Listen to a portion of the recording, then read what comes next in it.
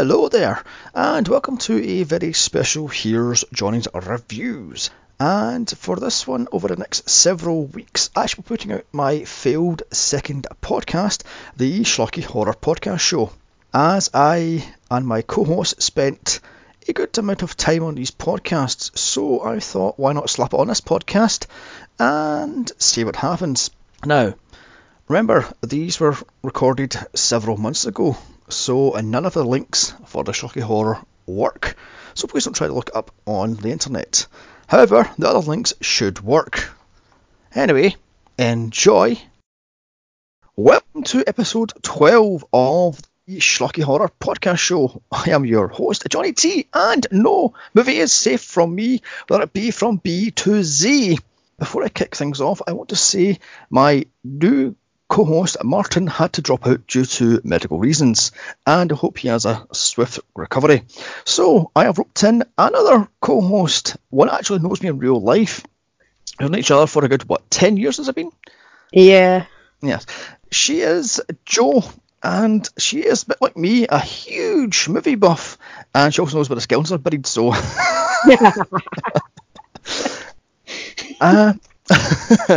Right, we are covering the 1962 Vincent Price movie, Tales of Terror. Now, is this your first Vincent Price movie? It is, yes. Prince and Fife Virgin until last night. Okay. I think I've watched most of Vincent Price's back catalogue. Mind you, he has about 190 odd bloody movies, so... that's a lot to get through. Yeah, I've watched a chunk of them, so... Yeah, this is not my first go of this thing. He is the king of B-movies after all, so there we have it. So are you a fan of Edgar Allan Poe? I am. I'm a huge fan of Edgar Allan Poe. Okay then. Like I said, I have 2 or 3 of his books and read a few of his short proses and a couple of his stories and such. And yeah, moving on, shall we just say? No, we'll just leave it there. Okay. Oh, alright, maybe you should introduce yourself and tell our little schlocky heads who exactly you are, you know? Yeah, I'm Joanne. I have known John for more years than any of us will admit. And I am a complete movie buff. I do like horror a lot. John will tell you, they scare the bejesus out of me, but I watch them regardless. Yeah, I think I'm the history nerd, though. I kind of, out the two of us, I kind of like a bit of history as well, so... Okay then. Yeah. Right. So, on to this movie. This was a Vincent Price, Roger Corman, Edgar Allan Poe movie. I think this is like the 4th or 5th one they've done, because in the 60s they had this whole thing where they started hashing out all these Edgar Allan Poe based movies. So there we are. I think... Yeah, I've seen that when I was doing a bit of reading. They kind of converted a lot of his Edgar Allan Poe short stories into movies. Short little movie. Yeah, I think there's 6 of them, including the absolutely bug-nuts crazy Raven, which I just love, and the slightly sinister Fall of the House of Usher, which is really bizarre. I mean, that's a weird, trippy, experimental movie from the mid-60s. I have to check it out, because that's one of my favourite Edgar Allan Poe shots. God, it's bizarre. I mean, there's a whole bit where the prince of this principality throws a ball and the death shows up to dance him. It's like, okay. Yep. It is weird.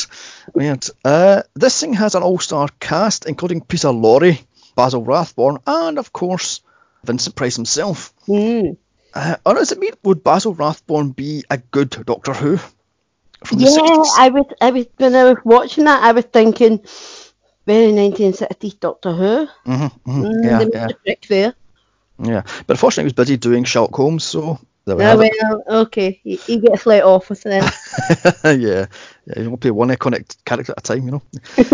So this thing had an unknown budget, because this is a bloody Roger Corman movie and he doesn't issue budgets much, so... Yeah. However, it did pull in impressive at the time, $3.2 million, so... Yeah, that's good for the 60s, isn't it? Yes, for the early 60s, that's spectacular.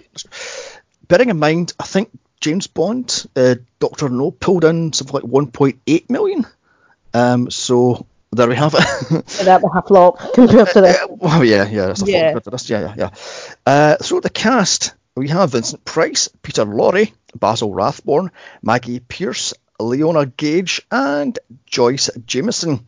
Directed by Roger Corman. The plot: 3 stories of terror based off of Edgar Allan Poe's writings. The first is that of a grieving widow and his dying daughter trying to reconnect, however a vengeful ghost will not allow it.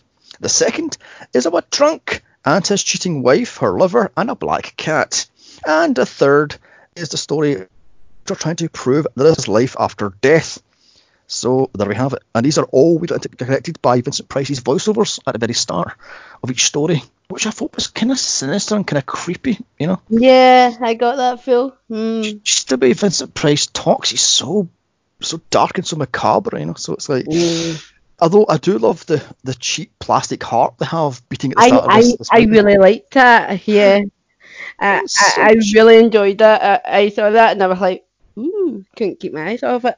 Yeah, And then it cut to that first scene with the girl walking into her dad's house and all that fake cobwebs. And I was going to mention that. Yeah, that was one of my first notes as well. See. Yeah. So the first story is Morella, and I've got my notes here. The cheap Corman house, much like his castle, because Corman's got this thing called the Corman Castle, which is a painting or a sketch of a castle, and it's in pretty much every one of his fucking movies that desires a castle.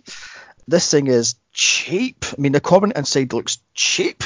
I mean, it is just ridiculous. Also, I think that's the same house that's used in Elvira, Mistress of the Dark. So I thought it looked familiar.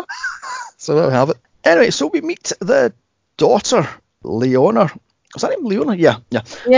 Played by Maggie Pearce. Her claim to fame was My Mother the Car, which is a mid-60s rom-com sitcom that lasted for, I think it was 3 years, and it was bizarre. So moving on.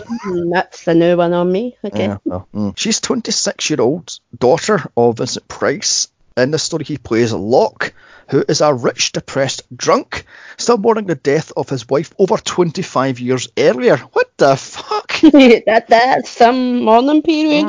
Yeah. It's ridiculous. I'm going, for God's sake, mate, it's been quarter of a century and you're still mourning her, for fuck's sake. Chill. You know, forgive your daughter a bit. Chill. I mean, yeah. He sends her away to boarding school after birth because she killed his beloved wife. That's a tad harsh, isn't it? Yeah, well, you know. Even babies have to pay, apparently. Yeah, that's true. That's very true. I mean, I love the fact how this house is full on goth. I mean, it has the large tapestries and such, and it has the winding staircases, and it's just a shame it's in such a... board. Yeah, it could be a scoreboard. Yeah. I know. It's just a shame there's cobwebs everywhere. I know. I know. It annoyed me. I just thought, they could have got that same effect doing something else, even in the 60s. Yeah. It's just... Although I love the fact that the horse-drawn carriage driver says to the daughter when she first arrives at the house, "Oh, the housekeeper's inside, but she'll leave pretty soon." What was she doing? One room? The rest of the house is completely trashed. She was picking it all up one at a time. That must have been it. I mean, you've got rotten food, you've got a tarantula crawling over the place, and there's like party crap from like 25 years earlier still in its place. What the fuck? Yeah. I mean, my God. She must have been doing the drink trolley because that was spotless. Yeah, there was not a single drop on that drink trolley, was there? Yeah. Even in Vincent Price's own boudoir, there's like cobwebs over the walls and over the door. I'm going, what the fuck? Even in his bedroom, there's cobwebs. Karen, I mean, what's she doing? Just a fucking toothbrush to clean up? I mean, Jesus. Also, was it me or were you getting a Freddy's Nightmare dream house from that?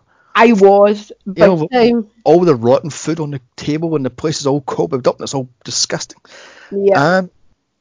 What else have I got to see here? Oh yes, this is one of only a few roles Vincent Price shaved off his famous moustache. The other being The Dragon Wick from 1946. So there's another one also, but I can't remember the name of it off the top of my head. But yeah, Dragon Wick is a famous one. So he shaved off his moustache about 3-4 times in his life. So there we have it. That was one of them? And Vincent Price here is playing a cold-hearted, depressed drunk. He is such a bastard to his only daughter. I mean, yeah, but no, what got me, it was, quotation mark, funny how it only takes the hearing of her impending death from suddenly to come and go, actually, I forgive you and I love you, and you're like, yeah. I love the fact that the coachman says, or the coach driver person says, yes, your father is very rich, but he's wasted most of the family earnings on what exactly? Buying booze? I mean, because it wasn't upkeep for his house, so... no. I mean, Jesus Christ. And it's all very psycho, as Locke has dug up his wife's dead body and placed her in a bed. Yeah, that was a bit creepy. Yeah, Although I have to admit, I was slightly impressed on the effects they used to make Morello Cox look like it was, it didn't look 26 years dead, but it could have passed for about 2-3 years dead, Yeah. She is Morella, the title character, played by Leona Gage. She quit acting in 1965 to become a dancer in a strip joint, as you do. She won Miss America in 1957, but was stripped of the title because she was married with 6 kids. Oh my God! So there you have it. When I will in America, not allowed to sit a kid. No, on the 50s you were, so there you go. And was it made to show like a hell of a lot like Lily Munster? Yeah. It's the same dress she wears as Lily Munster, and it's the same wild hair and wild nails. Because if you've seen the promo shots from the Blu-ray, they have a promo shot of her in the full garb, and she looks like Lily Munster. Yeah. She has the same dress, she's the same hair, she's the same makeup, she's the same nails. So did they just recycle Lily Munster's outfit? No, they probably did. Cause didn't they recycle the set from something else for what was it? It was part of the film anyway. Part of the set, part of the footage, and part of the set was recycled from like something else. Yeah, because Corman was notoriously cheap for reusing everything, so it probably was actually. I think it's actually the streets in the second story that was recycled. So yeah, I remember reading somewhere over the last few days that part of the setting thing was recycled, so they probably recycled her outfit as well. Yeah, probably found it in some wardrobe. Went, that'll do. I'll take that. Yeah. Although I've got to say about the OTT hammy-ass acting in this is just so delicious, especially from Vincent Price. He is just so OTT in this, and he works all the way through all the 3 stories. He's just so over the top, and he just runs with it, And it works for his characters, though. Yeah. Yeah, I found that though. They, like you say, they're completely over the top and outrageous, but they work. Whereas the other actor, not excluding Peter Lorre in the second one, because he's awesome, but the other, like all the women, you just think, was there no one good available? Yeah, I mean, the actresses in this are a bit limp-wristed. It's like, we're just staying here to show off our boobs and such. Like, bugger off. And we found out Leona has daddy issues, as she has a failed marriage and can't bear children. Also, she's dying of some unknown illness. What the hell? So she's 27 or 26 and she's dying of what? Leukemia? Is it cancer? No. I mean, I was watching it going, what is it? Unless it's a brain tumour, which they couldn't detect in the 60s, Or even in the 1800s or the 600s. Yeah, when the actual this is film based. was set. Yeah, it was, I was like, what is it? It's also when in the third story when Vincent Price's character is dying, he's dying of an illness. What is it called? Just an illness. It's like, it's just kind of death. I think that's what it is. I mean, I just love the fact that there's a quick tete-a-tete between the father and daughter, and we have a quick backstory of how his wife died after hosting a party, and she just drops dead, as she do. He then dug her up and stuck her in her bed, and that's it. 25 years later, the daughter comes knocking at the door, so it's like, okay then. And the daughter says she was put in a boarding school for 21 years, so she must have been about 5 or 6 when she was... lived with her mother cop for about at least 5 years? Yeah, she must have, yeah. So I'm going, what the fuck? I mean, I'm guessing the nanny and the housekeeper and the butler and the gardener must have kept her as a kid then, because he was to be upstairs moping with Yeah. the rotting You're body and the moping. booze. I'm thinking necrophilia, but you say moping. Yeah, yes, maybe on. Also, I love the fact he just goes, you had the best education I could afford. 21 years on your back for what? What a complete prick. Yeah. Fucking That poor asshole. girl's trying to make her face say, I'm dying, I'm back to say hello and bye in the same sentence. And he, Yeah. when you killed my wife, get out of my sight. Yeah. You killed my dear beloved. Oh, for God, really, mate? I mean, Christ almighty. And she says to him, it's your fault, my marriage fell to pieces. So she's been married at least once, and she left when she was 21, and she's 26 now. So in 5 years, she was married at least once. One. So, Kieran. Wow.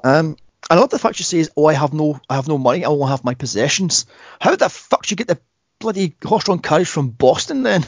Yeah, exactly. You Let's not ask how she paid for that. because they talk about how she was sent away to New York in a boarding school in New York, and then she moved back to New England, and then she moved back to Boston where her father is. So who paid for that coach ride? I mean, Yeah. Kieran. And that night, in the best, cheapest early 60s effects, does Morella's ghost take revenge on her daughter by choking her to death? And the music is very psycho in this. I mean, I was getting heavy psycho vibe. Although, why did the mother attack the daughter? It's not actually explained. She just pops up from the grave, Thinking floats it's her around. body. Yeah, So I see. for the end of that story. That's Actually, what I got from it, but yeah, I was thinking, does she really have a simple possession, just a done? But yeah. I mean, I love some women are a bit just too dramatic and too extreme. Yeah, exactly. Although I love the cheapness of the effects. What was it, black sketching the use for the ghost effect? It's like, Yeah, for I was God's trying to sake. work out. I was like, what is that? What is that? Because I was thinking, surely that's just not lace somehow in front of it. But no, I think you're right. I think it's just black sketching. It's just, yeah. So they must have used like some sort of a plate in front of the camera and just sketched around it and moved it around. Yeah, So, moved the camera around and it moved the me. Yeah. So I mean, like it says, Morella switches bodies with her daughter and chokes Locke as the house burns down. Kieran. So, Like you do. your thoughts on that, the story, Well, I mean, it's okay. It's an okay story. But I didn't like that whole scene because now we're left at the end of the story going, well, hold on, did Locke kill his wife? Because her words were, I came back for, it was something like, I came back for revenge. And, chokes him. And it's like, Well, that's a good point, actually. hold on a minute. I just assumed that she'd wanted revenge on her daughter, but it's right, she did say I come back for revenge, so did he kill her? Did he poison? I mean, that's what I was thinking. I was like, did he kill her and, blame his infant child somehow, or make up the whole story that her dying words were the child did it or something? Yeah, maybe he poisoned her, I mean. Maybe that's what I was thinking. So on to story 2, The Black Cat, which has pieces from the cast of Montalto, which I have never actually read, so do you know about that one, no? Nope, no one on me. The only thing I know about the cast of Montalto is it's a nod and a wink and it is in Fallout 3. That's the only thing I know about it.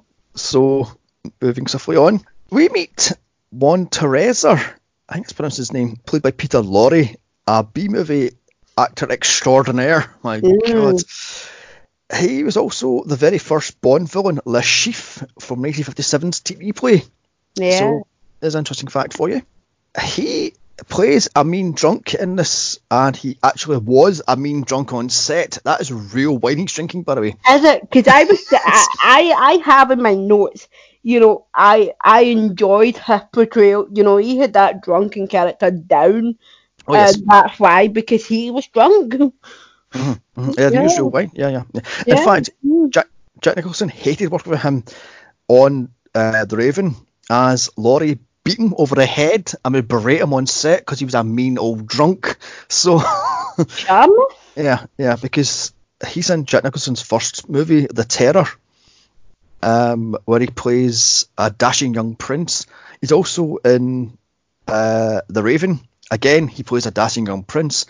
But Peter Lorre plays his father in that one, and he literally beats him up. He like slaps him across the head, slaps him across the hand, and all that stuff. And it's like, what the fuck? So Jack Nicholson hated him.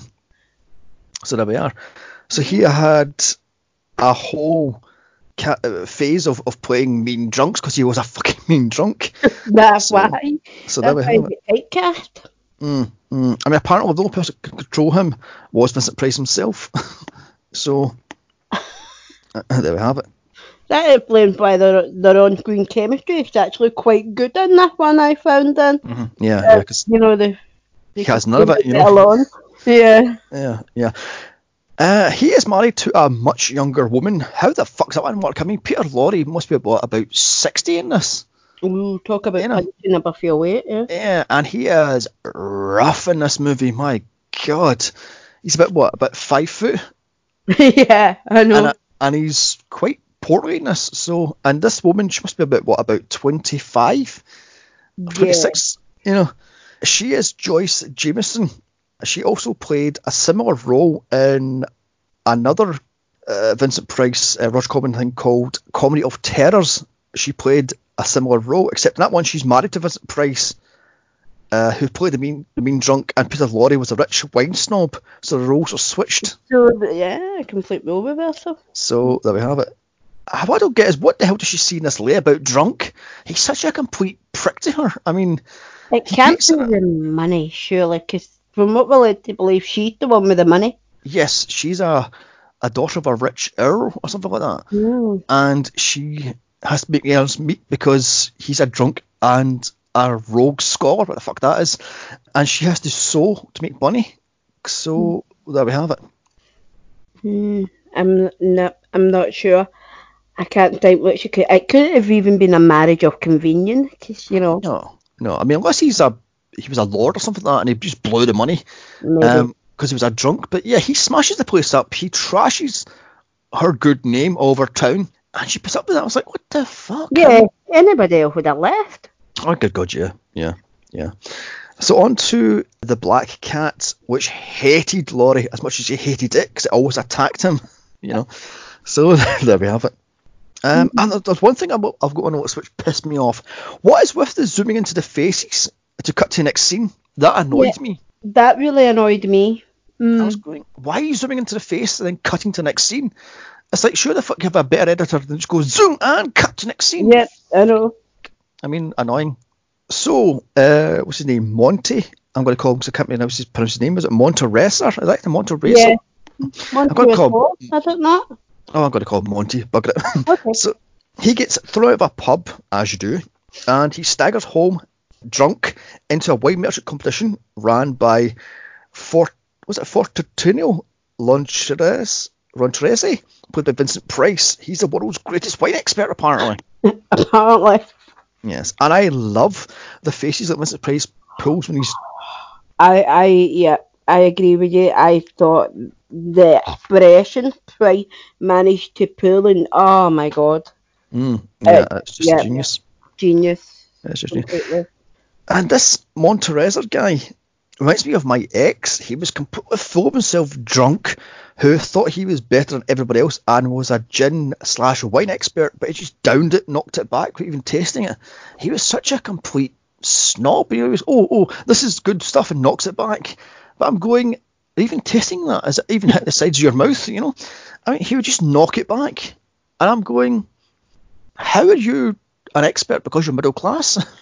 Well, yeah. I have a relative like that, knocks it back and doesn't taste it. And you're like, this is a 55 pound bottle of gin. It's a wee dinky half bottle of gin. I'm like, why knock it back? Well, there's no tomorrow then. You fucking idiot. Yeah. Savour the taste. Absolutely. That just annoyed me, but you sit there and have a nice quiet drink with it, and you knock it back, and next thing you realise he's drunk like 3 bottles of wine. It's like, what the fuck? Dear oh dear. Anyway, moving on. Monty challenges for Torino to a wine tasting competition and wins, much to the shock of for Torino, as he just knocks back the wine without even tasting it, which is bullshit because you have to actually taste the bloody bottle. You can't just knock it back and go, oh no, this vintage and such, you know. Yeah. Yeah, they had an act to being able to just, tell right down to which street your wine came from. You can't just put it in your mouth and go, pick a vineyard, Yeah, I love that one. Oh, this is down the southern slope of the vineyard. How the fuck do you know that? I mean, It's like, I was waiting on them to say which specific line of yeah, which barrel slave? it came from. Yeah, Yeah, that. which slaves to donut for crying out loud? You know, I mean, Jesus Christ.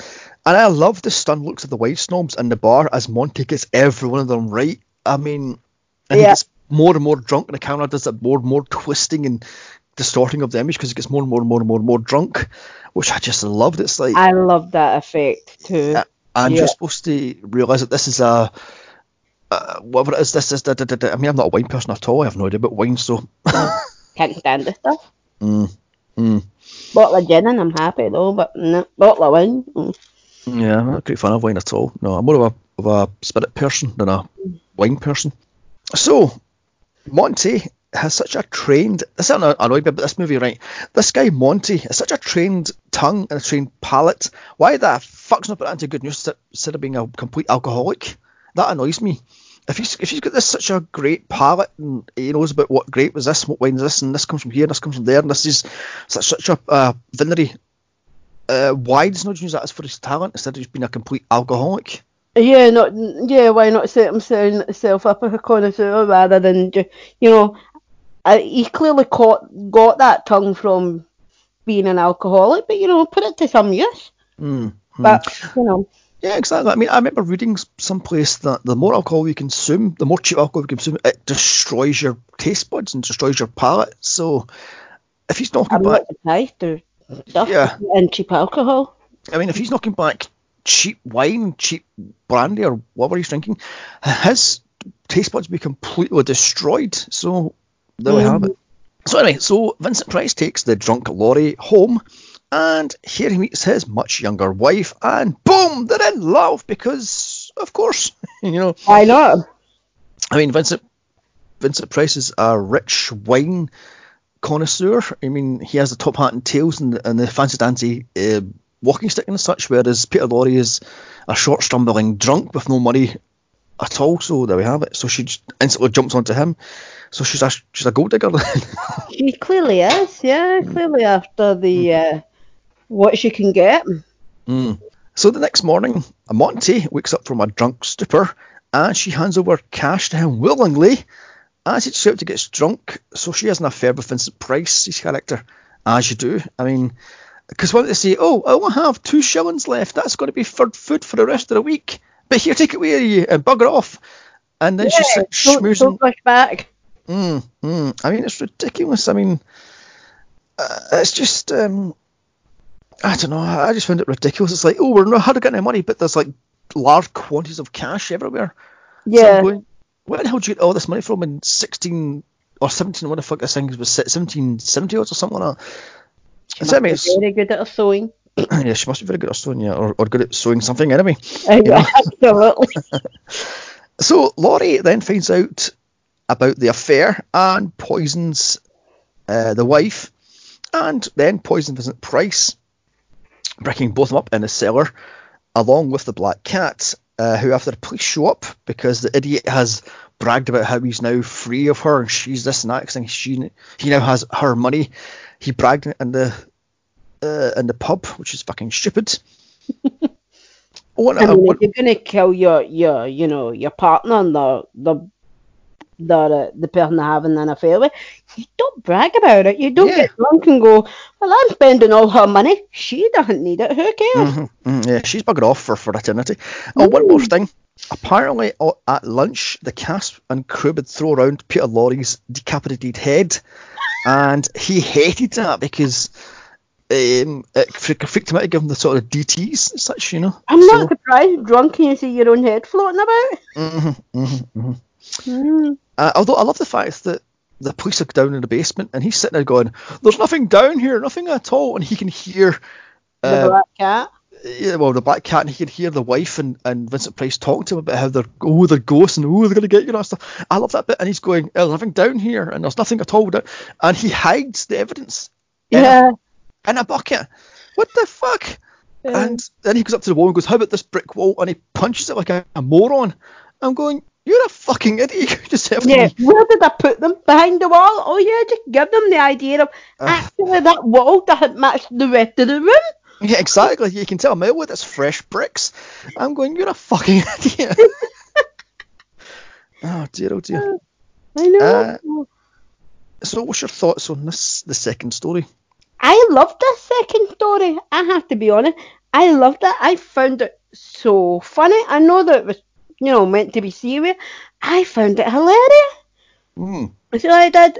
Price is just over the top, flamboyant, up himself, wine connoisseur character. I loved. So I did. And Peter Lorre can just, do anything, and I'll like him anyway. So, but no, I loved this. So I mean, it was a bit predictable and a bit naff in some parts, but other than that, I loved it. I loved the fact he got caught out with a cat. I was applauding at the end, going, "Well done, Black Cat." Yeah. So, yeah, no, I really can't fault it that much. I think it was great. Yeah, it's very tongue in cheek. It's very black comedy. It is so vicious edged, and ultimately it was Monty's downfall because he's a fucking idiot. He's a blabbermouth drunk, basically. Yeah, definitely. Yeah. I mean, oh my god! But again, I don't get why she married him. He's nothing but a blowhard drunk, So there we have it. Maybe she told him she looked and he was prettier in his younger days. Yeah, possibly. On to the third and final story, the case of M. Valdemar. Which opens up on Valdemar, played by Vincent Price. He's getting hypnotised by a turning rainbow lantern. Is that how hypnosis works? Apparently, yeah. I mean, okay then. He's getting hypnotised by Carmichael, played by Basil Rathbone, best known as Sherlock Holmes. So he hypnotises Vincent Price to take away pain. Is that how that works? Can you hypnotise pain away?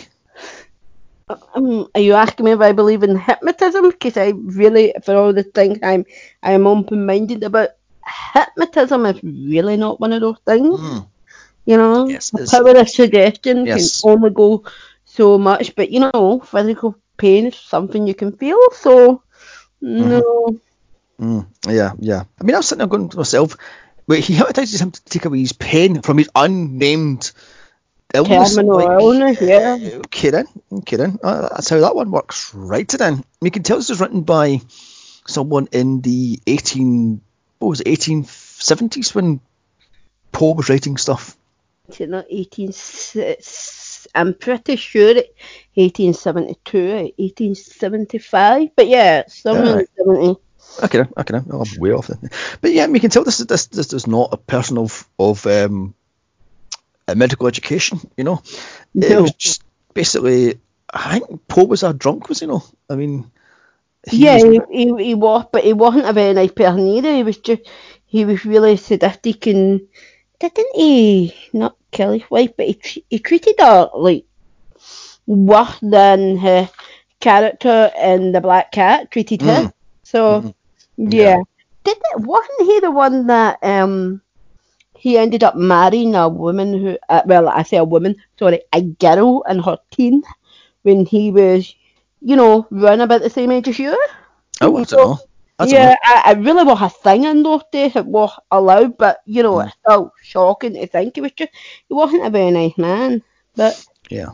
She's where the dark humour comes from. Yeah, exactly. Yeah. The other thing I know about Edgar Allan Poe was he disappeared for 10 days and was found drunk in an alleyway wearing his clothes round the wrong way. So he disappeared for 2 weeks, I think it was.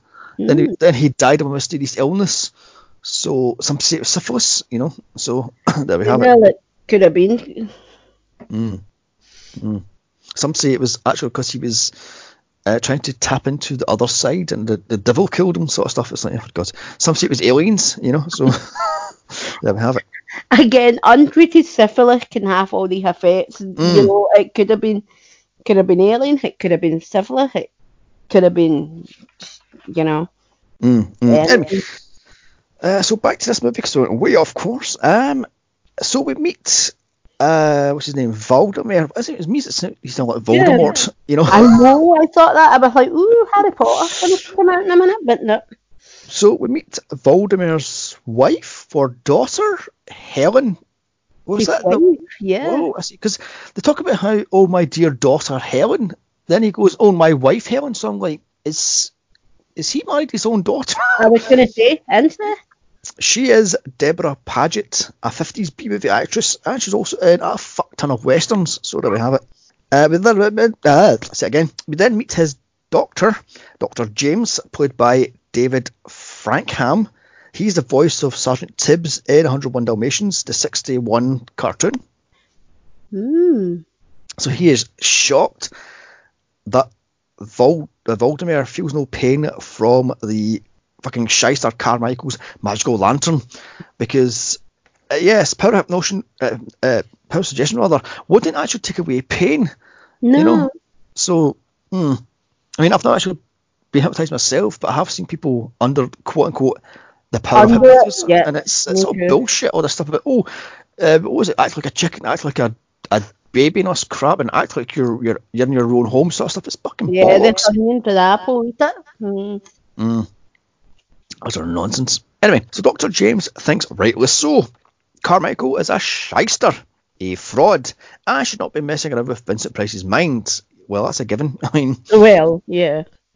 I mean, this is supposed to be set in what, 1850?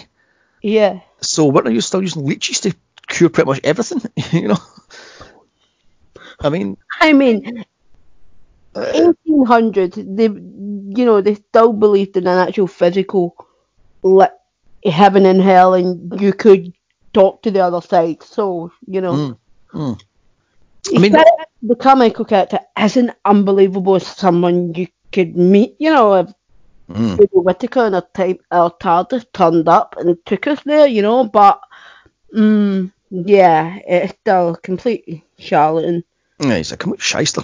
Yeah. Although, didn't they still believe that leeches could cure stuff, and that bloodletting could cure other illnesses, and drilling holes in the head? They genuinely believed that to even cure a simple headache, you had to cut a big line across a big, cut open almost the top of your forehead without going right into the skull. But yeah, there was they used trepanning and stuff for things as well. It was just they believed that drinking various bodily fluid and functions would cure all sorts. That thank God, I'm glad we've got penicillin for.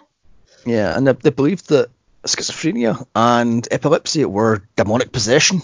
Yep. So it's like, okay then, moving on. I mean, and notoriously they would put iron rods up your nose to help you with, learning difficulties, I believe, and also of migraines. They would lobotomise you. Yeah. Get rid of a migraine. I'm like, it's a tad much, but yeah.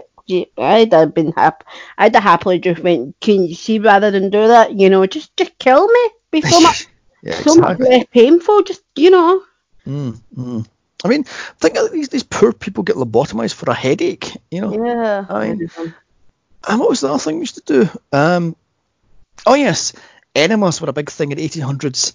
Give them an enema, good, an enema forever. And have you read up on some of the things they used to put in those enemas? No, I haven't. Oh, I'll let you look it up. Make sure you're not having your dinner or your lunch though.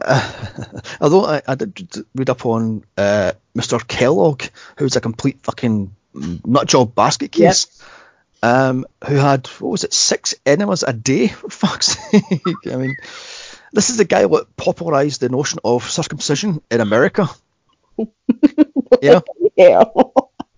Anyway, moving on back to this movie. So Vincent Price tells his young wife that Basil Rathbone's character, Carmichael, doesn't want anything from him, no money or no fame. He just wants a favour that on his deathbed he'd be put under to see what happens after death. Ooh, Kieran. Mind you, this was the Victorians, so they were big into spiritualism and such, and big into Ouija boards and tilting tables and they tried everything to predict what happened. This is it was the Victorians that gave us the bells in some coffin. Yes. If you walk around the necropolis, not that you ever do, but see if you ever do, you can still see some of the Victorian graves still have the little bell. Freaks me out every time I'm in there for a walk. I'm like, if one of them starts to ring, I'm running. yeah, because it was tied to either your pinky or your toe, and if you could wiggle your feet, because people were buried still alive. Yeah. So there we have it. I mean, it's creepy as shit. But yeah, the Victorians were weird people. I mean, all the stuff that vibrators were used to control your wife if she was a bit overexcited. I'm like, pure hysteria. Just, yes, get them all hysterical. Yeah, give her a swift slap across the face and stick a dildo up her vagina, Yay! There you go, love, I just love that one, but they use a vibrator to get her out of hysterics. Doesn't it make it worse? Well, yes, it would. For God's sake. Nothing makes a hysterical woman worse than a vibrator. A swift slap across the face and a vibrator, and she's sorted. Yeah. God's sake. Moving on. The prescription, I'm seeing times a day for how long it's needed. And when you seen that, didn't Victorians also sell cocaine over the counter? Yeah, God, you could get arsenic over the counter in the Victorian times. Yeah, so you put it in makeup and everything, as well as your drink if you were bad to your wife or your husband. Yeah, exactly. So back to this movie here because we're all over the place. I love the fact that talk of vibrators, that's what it was. Oh dear. Anyway, the doctor then tells the wife not to trust the shyster as he thinks he wants to get into her pants, and then he instantly hits on her. What the fuck? Go, I don't blame him, I do too. I mean, I'm going, really, mate? You could still stop the conversation and then moved on to another subject. Not go crew on the same sentence. Go, don't trust him. He wants into your pants, but so do I. You fucking what an asshole. Nothing woo how widow to be like that creepy guy in their fancy shit, but so do I. Yeah, I love the fact that Price tells the wife he's not blind, he can see. The good doctor wants her, so he gives his blessing. What the fuck? I mean, also I love the fact that Vincent Price is fairly healthy in this, yet a day later he's dead. I love that, I refuse to die, whatever end of the scene. Very next scene, deathbed, I'm dying. Yeah. Vincent Price just dies, and in goes Carmichael to hypnotise him at the very second of death, but he keeps him there for months on end. Is that how that works? I mean, so the brain dies, the heart stops, but the conscience is still there, the ghost is still there. See, technically the brain is still, I'm no doctor, but they do say the brain is the last to go, so... Yeah, 8 minutes for fucking 6 months. Well, they do say, exactly. I mean, for crying out they loud. do say it's meant to be long enough that you're aware you're dead, but not for, 6 months later where you can be like, I'm not starting to look very good, can you let me go? Yeah, I just love that one. Months and months and months later, because it goes to from spring to winter. So it must be at least 6 months. Carmichael has moved into the house and he still has Voldemort in limbo. What the fuck? Yeah, what if they're hoping to find out that it hasn't managed to ask the poor dead guy upstairs before now and go, right, that's fine. Yeah. And I love the fact that the wife has left the house and left the entirety of the estate onto the shyster fucking hypnotist guy. What the fuck? I mean, the butler goes, here's your wine, sir. Oh, by the way, he's awake. Come sort him out. What the fuck? I mean... I know. Dear. So the doctor then holds Carmichael at gunpoint, or pistol point rather, to force him to release Voldemort, but he calls his bluff because his doctor's a fucking wimp, frankly. Yes. And Carmichael tells the good doctor to listen to Voldemort, who tells him he wants his wife to marry the shyster, not the good doctor. He's under his power of suggestion, therefore he planted a suggestion into his mind. That wouldn't have to stand up in court, for crying out loud, you know? Yeah, therefore the doctor was right. That's not her word, that's yours. Yeah. Yeah. So Carmichael throws out the doctor because the doctor's a fucking pussy. And then Carmichael forces himself on the wife. What the fuck? So Voldemort rises up from the dead to stop him, as you do. Well, as any self-respecting corpse would do, I imagine. Yes, yeah. I love the look of Vincent Price here. He's got this weird sort of overlay on his face. It's sort of like, I don't know.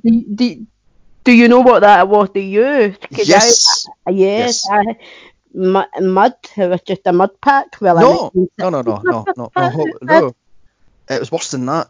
It's a mixture of glue, cornstarch, wax, makeup, which was heated up and applied straight to Vincent Price's bare face, which could only stand for a matter of seconds before he pulled it off because it was burning his flesh. Bloody hell. So there we have it. Wow. I read part of that makeup as well was a mud pack to make it look like, melting skin. Oh, I don't know about that. I must have been briefly at the end when we saw him all brown for like a matter of a second. Yeah, it must have been. Yeah. Because it says on the Blu-ray, this stuff was glue mixed with cornstarch and melting wax. So, okay then. I love how their prediction of a corpse is just white face everywhere. It's like, it's just covered in flour. I'm like, oh, he's dead. Yeah. Yeah, it's like put flour on him, be convincing. Someone clearly never studied basic decomp, but Yeah, it's ridiculous. Although I suppose this is what, 62, so yeah, I can't really complain, can I? So then the good doctor bursts down the door, finding Helena fainted on the ground, as you do, because she's a female victim in the 60s. She just faints. The women at the top of the lung and fainting. Yeah. Then Voldemort over Carmichael's dead body, and he just runs out, and that's it. That's how it ends. So your thoughts on that one? I mean, it was good, but like you said, there were parts of it just ridiculous. The Pricey corpse makeup, like we briefly said, was just ridiculous. But it's a 1960 production. What can we expect? Yes. The good doctor being able to knock in those apparently solid oak doors with his shoulder, and he. The way it filmed, you opened both of them briefly. Yeah, not convinced he did that without dislocating something or breaking something, to be honest. Or the fact that's actually plywood, Yeah, exactly. It shakes, Yeah, this is Roger Cornwell talking about here, it's plywood. Yeah, exactly. But no, I've got to be honest, I think this was my favourite out of the three tales. I liked it. I liked the story of it and the creepiness of it. There was enough naffness in it to make it funny, but there was enough seriousness in it that I was kind of believing some of. I wasn't believing that Price was decomposing on a bed and still managing to tell everyone what the afterlife was like. But there's parts of it that I was believing. But again, the female actress, like, hello, with no one good available. Yes, dead weight. Yeah. So that was Tales of Terror from Roger Corman and Vincent Price. As good as I remember this being top notch. Good. It must be the comedy of terror I'm thinking of. This is gothic as all hell, but it's not the least bit scary or clever, or for that matter, funny. Some of it is black comedy, yes, but it's not as fucking knee-slapping funny as I remembered it. So, Price is at his hammiest here, and he runs with it. This is his movie, But I think the stories are a bit too short to build up any suspense or anything at all. So, overall, what do you think about this thing? Overall, I thought it well worth a look. If you're really into your dark comedy, you're going to like it. There's going to be enough there for you to like. But, you know, like you say, you're not going to be sitting on the edge of your seat going, oh, what's going to happen? Because it's predictable. All of them are. But, yeah, you don't even need to like Edgar Allan Poe to really like these short stories. They're just, Yeah. you know. This is a perfect Sunday afternoon, wet Sunday afternoon movie, you know? Where Yeah. it's pouring of rain, just stick this thing on and go, it's an hour and a half, it's fine. Because it does go quite rapidly with fire, you know, so there we have it. It does, and there's no that one straight into the other, which I really liked. Because when you said it was 3 and 1, I thought, oh god, there's going to be a big long credit thing, and then I was pleasantly surprised. Yeah. The transition between them all was seamless. Yeah. I mean, sometimes these anthology stories can drag, but Oh, there was I know. no lull in this. This was just rapid fire, you know. We had, what was it, 3 stories and 30 minutes each. So Yeah.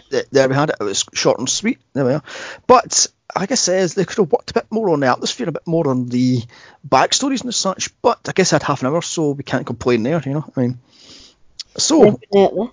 on to the scoring, or the Schlockometer, which is out of 5. So 1 star is terrible, 2 stars is bad, 3 stars is meh, 4 stars is good, and 5 stars is great.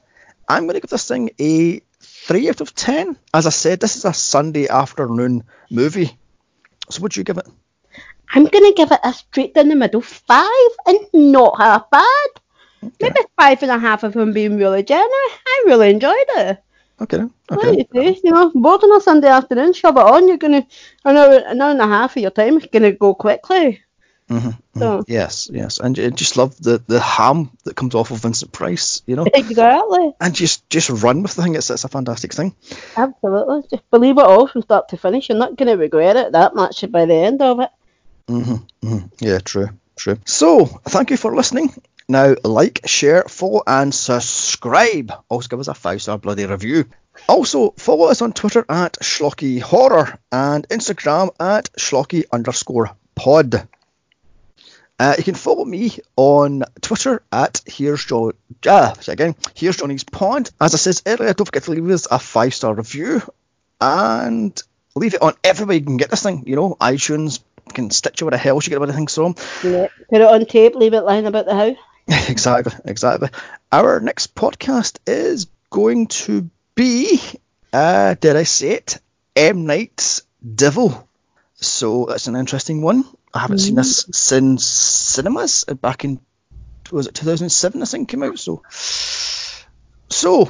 if you want a movie covered, email us at the Schlocky Horror Podcast Show at gmail.com, or tweet us or Instagram us, and we'll cover it as soon as humanly possible, if you can find it, that is. Oh well, yes.